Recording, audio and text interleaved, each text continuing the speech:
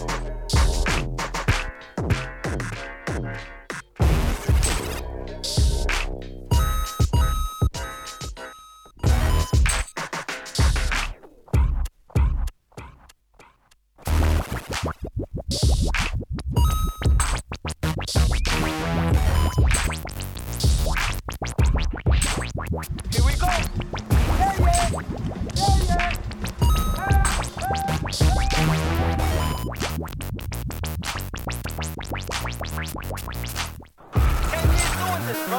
I'm telling you, 10 years, bro. You can't keep up with nobody out here. Look at the legs, man. 10 years, kid. I'm on the phone right now for a call. Hey, if they give me for a call, I'm on the beat. It's a call. And there's a 911. Yeah, it's a pickup, right? It's a pickup. I'ma see where the pickup is going to right now. It's a pickup. Here we go. Picking up. Skeletor. Pick up our rush. On. And that's coming from Joe Papatti. And it's going to 1619 Broadway. I gotta go. There's a rush. I gotta go. I gotta leave you alone now. I'm on the road, baby.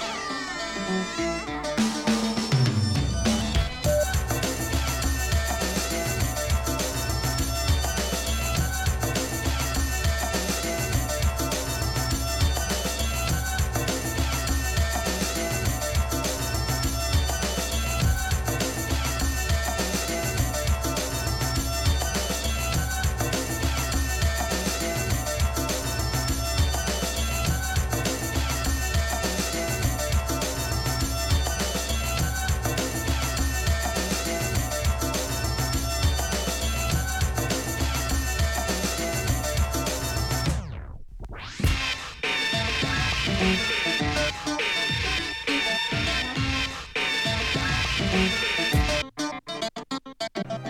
lives is more at risk every single day.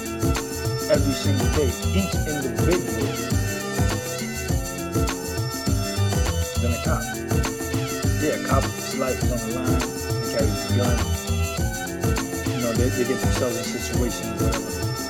But a messenger, from the moment he hits Manhattan and he's on his bike, he's in danger.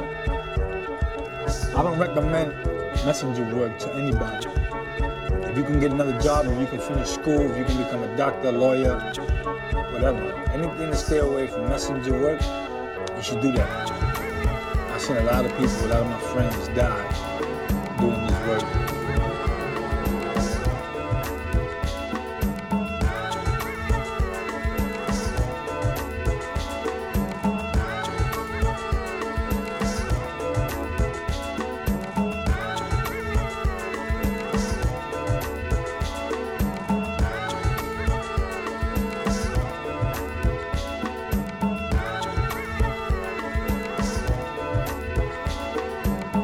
As I praise this business, I also feel that I'm turning into a machine.